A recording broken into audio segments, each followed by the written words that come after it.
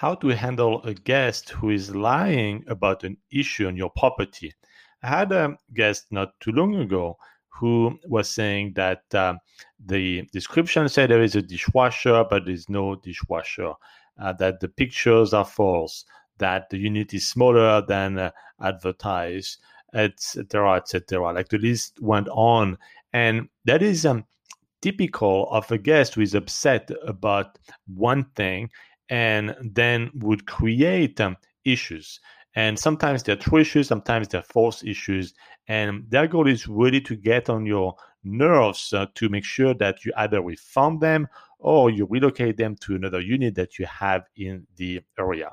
And that was exactly the case for this particular unit. There was one thing that they really wanted to be addressed, and then they had multiple issues, even very subjective one, like the place looks smaller than it is and so on. But when you start having a guess, and you can tell on the phone very easily if the tone of the voice, how angry they are, how they want to get something resolved, they want some money back, or they want some free upgrade, something. And you typically need to address the core issue that they're after. It could be that they don't like the coffee machine. They want it an espresso, it's a Keurig, or they want it drip coffee and it's an espresso.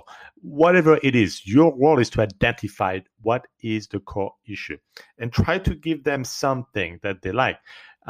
Just to give in a little bit. The guest needs to feel that they got something.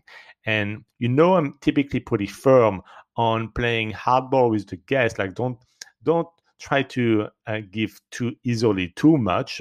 Like a guest could say, well, I was expecting a daily cleaning. How come it's not happening? Well, sorry, this is Airbnb and it's not a hotel. And you get all of the linens and towels on day one, but you're not going to get this on a daily basis. So it's very important to stick to your rules.